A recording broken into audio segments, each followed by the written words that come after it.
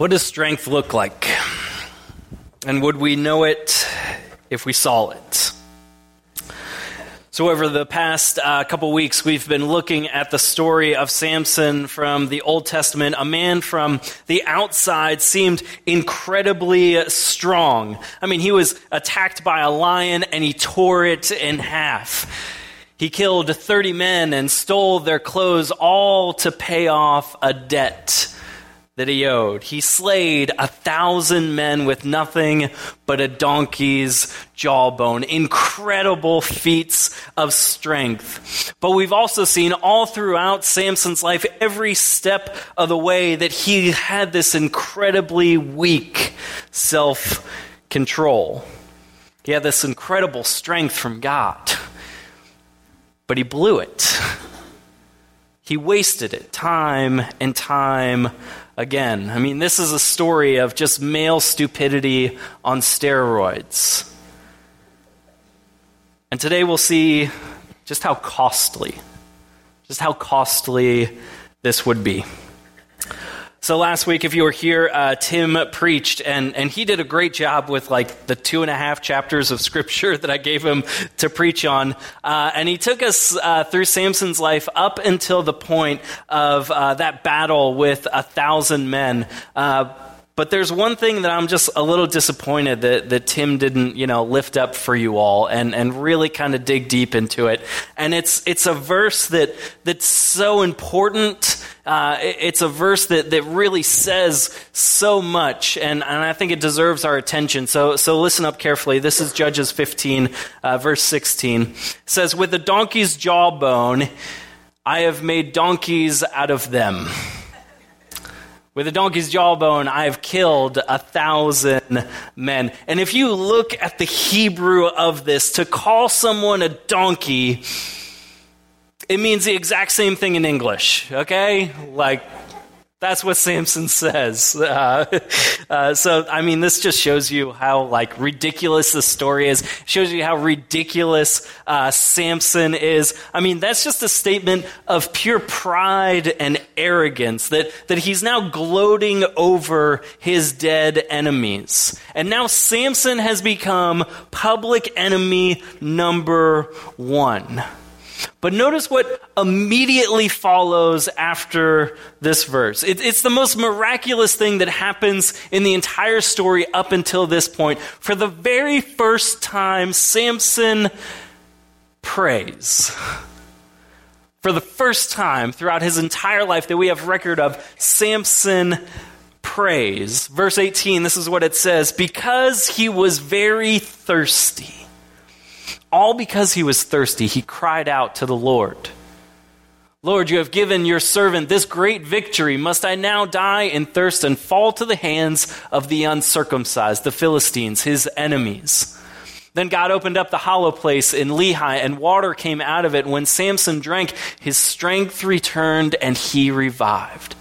So the spring was called En-Hakkore, and it is still there in Lehi. For the first time ever, Samson prays to God.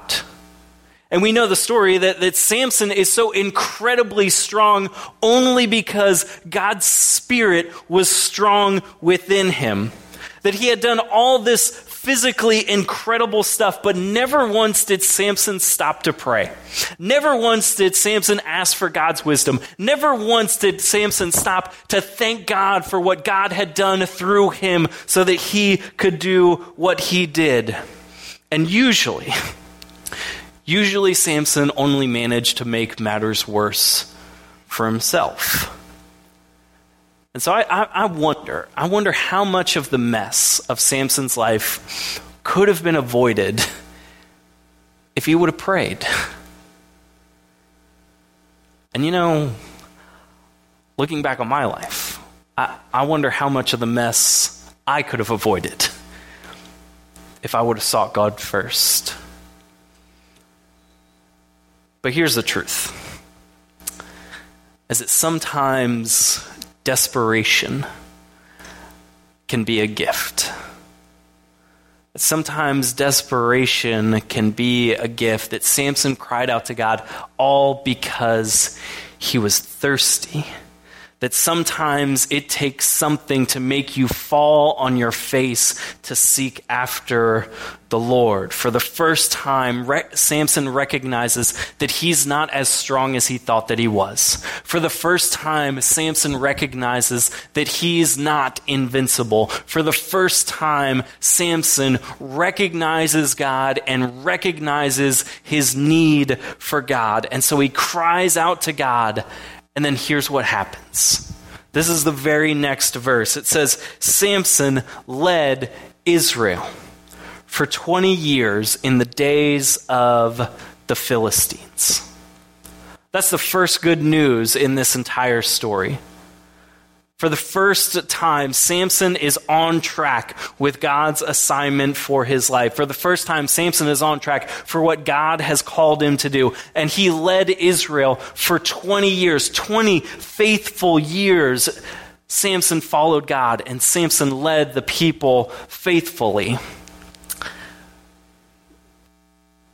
But if you know Samson by this point, you know that it didn't last. It says, one day.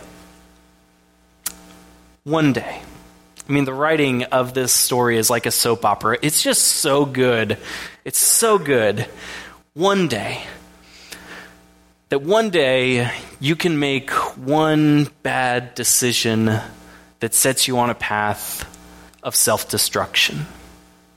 One day Samson went to Gaza, where he saw a prostitute. He went in to spend the night with her. Now, Gaza, you should know, Gaza is the headquarters of Philistine territory, Samson's enemies. So one day he just decides to go down to Gaza to find a prostitute in the middle of enemy territory.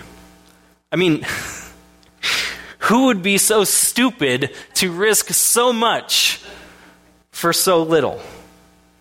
And on top of that, no God-honoring Israelite would ever go down to Gaza, but Samson would. Because Samson has the attitude, I can handle it.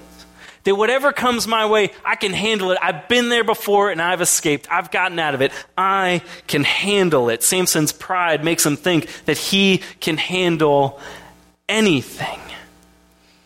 Another thing you should know about Gaza is that Gaza was about 45 miles away from Samson's hometown of Zorah. So that's like me walking to Plant City, and nothing good can ever come from Plant City. We know that, right? Kidding for anyone. I don't mean to offend any Plant Cityites or whatever, okay? But here's the thing. This was about 45 miles that Samson traveled by foot. 45 miles in the wrong direction. Into enemy territory and away from God's leading. And so I got this Fitbit pedometer tracker thing, and I realized that it takes me about 2,000 steps to walk a mile. So 2,000 times 45, that's 90,000 steps. Samson took 90,000 steps in the wrong direction. 90,000 steps into enemy territory. 90,000 steps into a bad idea. 90,000 steps. And 90,000 opportunities for him to say, what am I thinking? Turn around. 90,000 opportunities for Samson to turn around and turn back to God and turn back to the people that God had told Samson to lead. What am I thinking? Turn around. But we know what Samson's thinking. Samson's thinking, I can handle it. And you know what? We sometimes think that too. Because when we fall, when we sin, when we fall short and begin to self-destruct, it doesn't just happen overnight. It doesn't happen immediately. It happens one small step at a time in the wrong direction. Exactly what Samson did. It starts with a warm smile that turns into some innocent flirting, that turns into some long lunch breaks, that turns into some text messages throughout the night, that turns into an affair. That it starts as self-medicating, that turns into an addiction. It's something that starts as an innocent search on your internet that turns into 90,000 clicks and an addiction to pornography. 90,000 opportunities to check yourself and say, what am I thinking? Am I willing to risk so much for so little? But Samson thought he could handle it. And we get that. Because we can become the world's best salesperson when it comes to selling ourselves into a really bad idea. We can become the world's best lawyer when it comes to defending and justifying a bad idea. We can sell ourselves into some really bad ideas. We can rationalize our patterns of sin. The Apostle Paul said this in Romans 7. He said, I do not understand what I do. For what I want to do, I do not do. But what I hate, that's the very thing that I do. Isn't it frustrating to keep falling to the same thing over and over and over again? Isn't it frustrating to get caught in that pattern of sin over and over and over again? And so he goes on and he says this, for in my inner being, I delight in God's law. On the inside, I delight in God's law. Samson was born with a very specific assignment to deliver God's people. And he was able to do that through the strength of the Holy Spirit that was working inside of him to accomplish this assignment. Samson knew that he had this incredible strength, but he never figured out why he was so strong. He never figured out what he should use his strength for. It just never clicked for him. And so he kept on doing whatever seemed right in his own eyes. Whatever he wanted. Whenever he wanted, with whomever he wanted. But he had this strength in his inner being. Paul talks about this and he says, I have this strength in my inner being. I delight in God's law, but I see another law at work in me, waging war against the law of my mind and making me a prisoner of the law of sin at work within me. I see how I rationalize and I justify my sin. Paul says, what a wretched man I am. Who will come and rescue me from this body that is subject to death? Samson says, I can handle it. I'll take 90,000 steps in the wrong direction, go behind enemy territory, and give myself over to my lustful desires. And you know what? It worked. At least for now. It worked. He got away with it this time. Samson spends the night with a prostitute. And the Philistines surround the place where they're staying, but Samson escapes. And on his way out of Gaza, he takes the gates off of the city, rips them off their hinges, the symbol of their safety and security, as if to say to the Philistines, you think you're safe from me? No one is safe from me. And he escapes getting caught, at least for now, adding to his pride, self-justifying himself in his pattern of sin. But then along comes Delilah. And if you know the story of Samson, you know Delilah. Delilah. Just get it out because I know you're all thinking it, right? Okay. So, Delilah's name means hanging or dangling. And so Samson takes this low-hanging fruit dangling right before his eyes, and he was stupid enough to fall in love with Delilah. And here, watch what happens. It says, then the rulers of the Philistines went to Delilah and said, see if you can lure. You all know what a lure is, right? A lure is something that looks like something, but it's not that something. It's a fake something that has some hooks in it. So go to Samson and see if you can lure him into showing you the secret of his great strength and how we can overpower him so we may tie him up and subdue him. Each one of us will give you 1,100 shekels of silver. That's a whole lot of money. And so Delilah comes to Samson and she says, honey, tell me the secret of your great strength and how you can be tied up and subdued. I mean, seriously, right? Like, it doesn't get much more obvious than that. That's in the scripture, okay? I mean, if Jenny and I are out on a date and in the middle of dinner, she turns to me and says, hey, sweetie, what would be the best way for me to kill you? I mean, like, some red flags would go off a little bit, right? But Samson,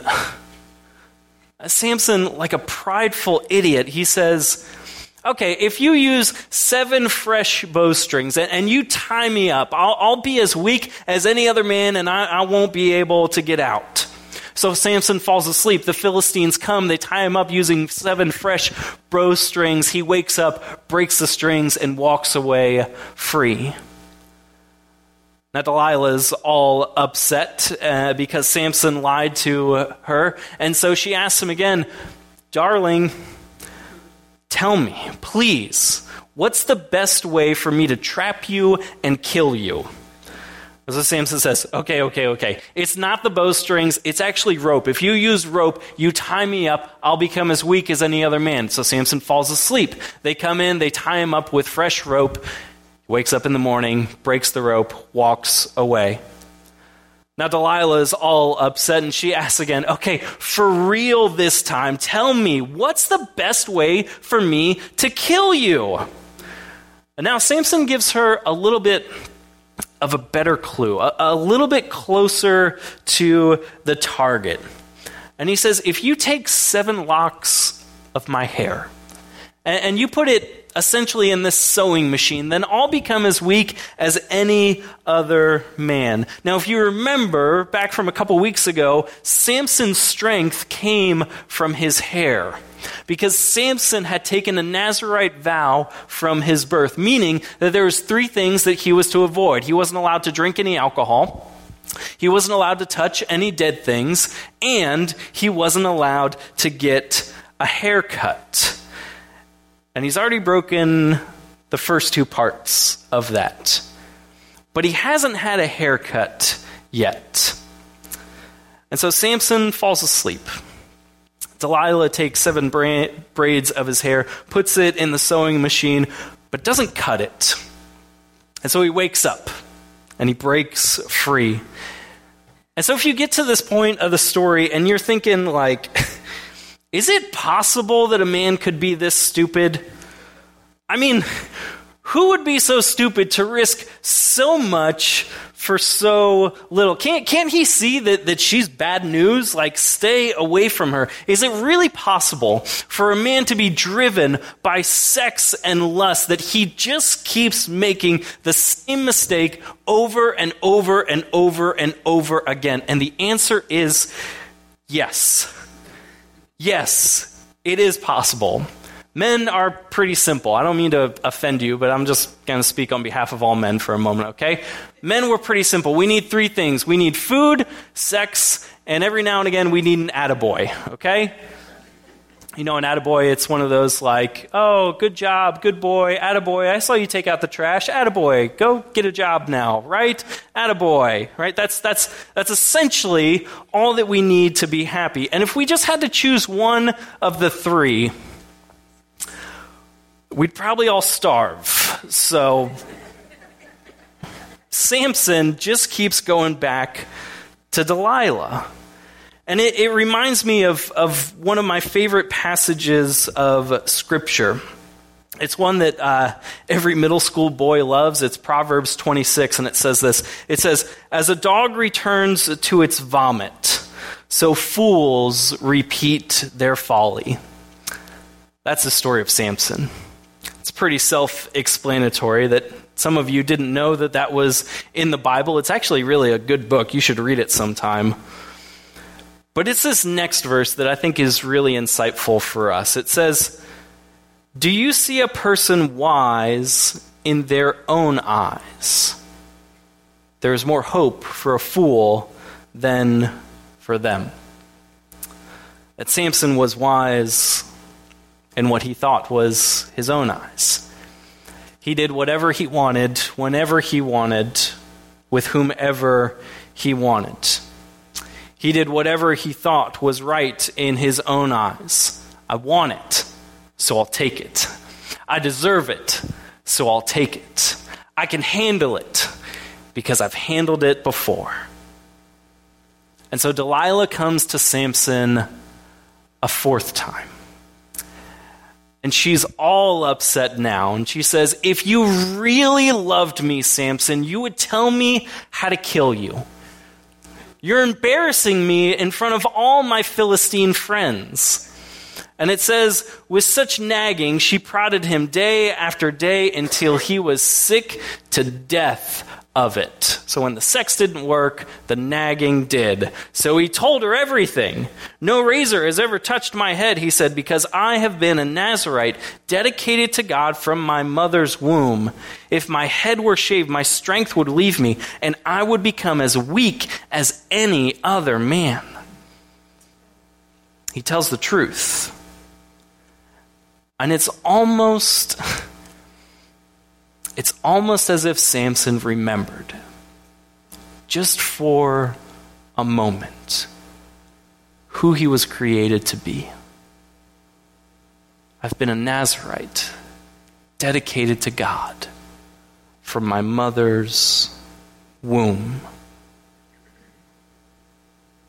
Even though Samson did some physically amazing things, he always underperformed in his potential.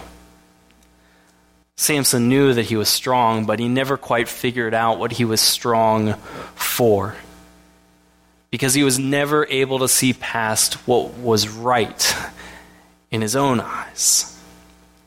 You see, Samson had this ambition, but he was never really stable in it. You know what ambition is. Ambition is that desire and that determination to achieve some success. But Samson was never really clear about what success looked like to him. Yet God called Samson to deliver the Israelites. God raised up Samson, gave him this amazing strength. But Samson thought that it was all about him. Samson thought that all the glory was all for him. And so even when you have strength, if you don't have stability, you're going to end up slipping. Let me say that another way. That strength without stability will always lead you to slip. That if you're in the gym and you're trying to bench press, a lot of weight, if you're not stable, even though you may have the strength to push the bar up, if you're not stable, you'll slip and you'll hurt yourself. That if you're strong in your business or your work, but you're stable in your ethics, you'll slip. That if you feel like you're strong in your marriage, but you're not stable in where your eyes are wandering off to, you'll slip. Strength without stability will lead you to slip. And you have no strength without stability. That if you don't have stability, then ultimately you have no strength. You see, the only thing that Samson ever wanted bad enough to go out and pursue was revenge and women. That when a woman caught his eye, Samson went out and took her. And when somebody ticked Samson off, he just went out and killed them. But that was never what Samson was meant to use his strength for. And when your ambition is not aligned with your assignment, then even your greatest achievements will be empty. That when you don't have your ambitions aligned with your divine assignment, then even your greatest achievements are going to be empty and in vain. Samson's ambitions were never aligned with God's assignment, and so he risked it all for something that was so stupid. And thus began the tragic fall of Samson, the 9,000th and one step. Here's what it says. It says, after putting him to sleep on her lap, she called for someone to shave off the 7 braids of his hair, and so began to subdue him. Now, Delilah gets a bad rap here, and she should, but if you lay your head in Delilah's lap, you shouldn't be surprised if you wake up bald. Right? But seriously, whose fault is this, really? I mean, Samson's the one who played along with this sick little game. Samson was the one who let his ego get so inflated. Whose fault is it, really? That you're the one that placed yourself in this situation. You're the one that didn't check yourself. You're the one that lacked self-control. You're the one that kept swiping the credit card, and now you're surprised when you see the debt that's there. You're the one that kept returning to your vomit like a dog. You're the one who took all of those small steps towards self-destruction. Who's at fault here? So it says, and his strength left him. And it wasn't just because he got a haircut. Samson lost his strength because he lost self-control. He compromised his calling one small step at a time in the wrong direction. He gave in to the attitude of lust. I want it. And if you always give in to the attitude of I want it, then one day you're going to wake up and say, I regret it. Then Delilah called. Samson, the Philistines are upon you. He woke from his sleep and thought, I'll go out as before and shake myself free. But he didn't know that the Lord had left him. That's one of the saddest verses in this whole tragic story. That Samson didn't know that the Lord had left him. He thought that he could go on as before, that he could keep on doing the same things that he had done before. He had gotten away already. What's different about this time? That he didn't think that his disobedience would actually cost him something. He didn't think that his disobedience would ever catch up to him and actually cost him something. Until they came for Samson. After the spirit had left him, and now he's just a shell of a man. His hair's cut, symbolizing to the rest of the world that this man has disobeyed God. What a shameful scene. So they shackled him with bronze shackles, and they gouged out his eyes. That Samson, this pillar of strength, has now become a sideshow jester. He's hairless, eyeless, prisoner. And when they took out his eyes, it was merely an external representation of what had been going on internally for 20 years. For 20 years, Samson hadn't looked out for anyone besides himself. For 20 years, Samson didn't see past beyond what was right in his own eyes. He didn't look out for the people that were around him, the people that he was called to lead. And you know, it's really hard to lead the people when you refuse to see them. It's really hard to lead those that you refuse and neglect to see. Samson only did whatever was right in his own eyes, and now they're gone from him. And Samson will die in chains. So why do I tell you this story? Is it just so that we can be entertained by another man's fall? If we wanted that, we could just turn on the news and find that any other day of the week. Why talk about this? Well, I'm telling you because you have no idea what God could do through you. You have no idea what God wants to do through you. You have no idea of the power that God is capable of working within you. You have no idea about what God could do through you. That 1,300 years after Samson's death, after this physically strong man just became a puddle of weakness, there was another man who would write to the early church, to Christians who were struggling in their own faith. And he would say this, he says, "Do you not know that your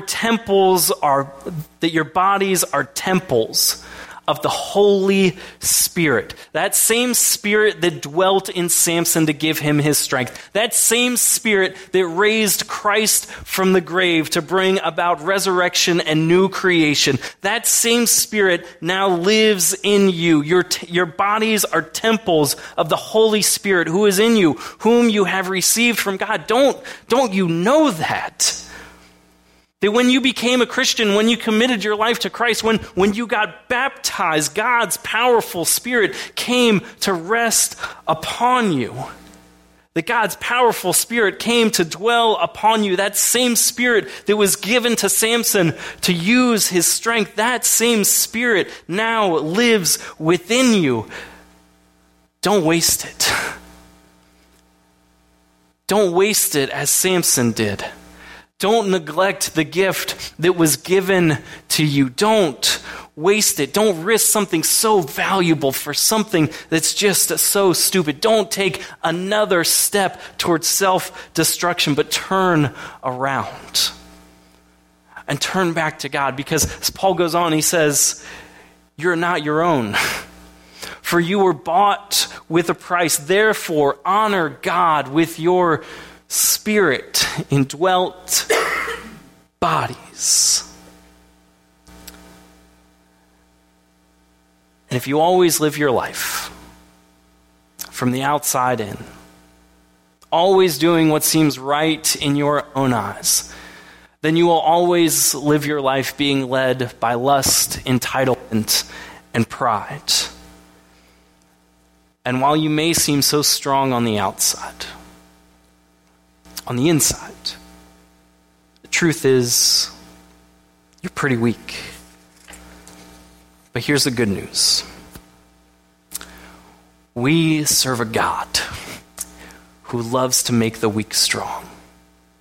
We serve a God who can transform us from the inside out. And so let me just get real, and let me just get real honest. Where are you stepping away from God?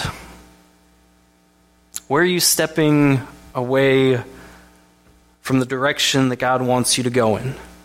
Where is your heart drifting off to? Where have your ambitions gotten out of line with the divine assignment that God has given you? Where are you stepping away from God? And that's such an important question because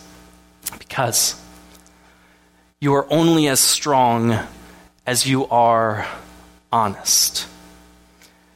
You're only as strong as you are honest, because honesty keeps us stable. So where are you stepping away from God?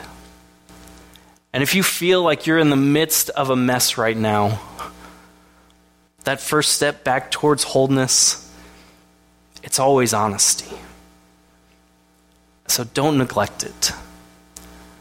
Don't waste the gift that was given to you. So God, I pray that for all of us here today, Lord, whatever is weak and maybe fractured in our lives, Lord, that you would give us the strength to bring those before you.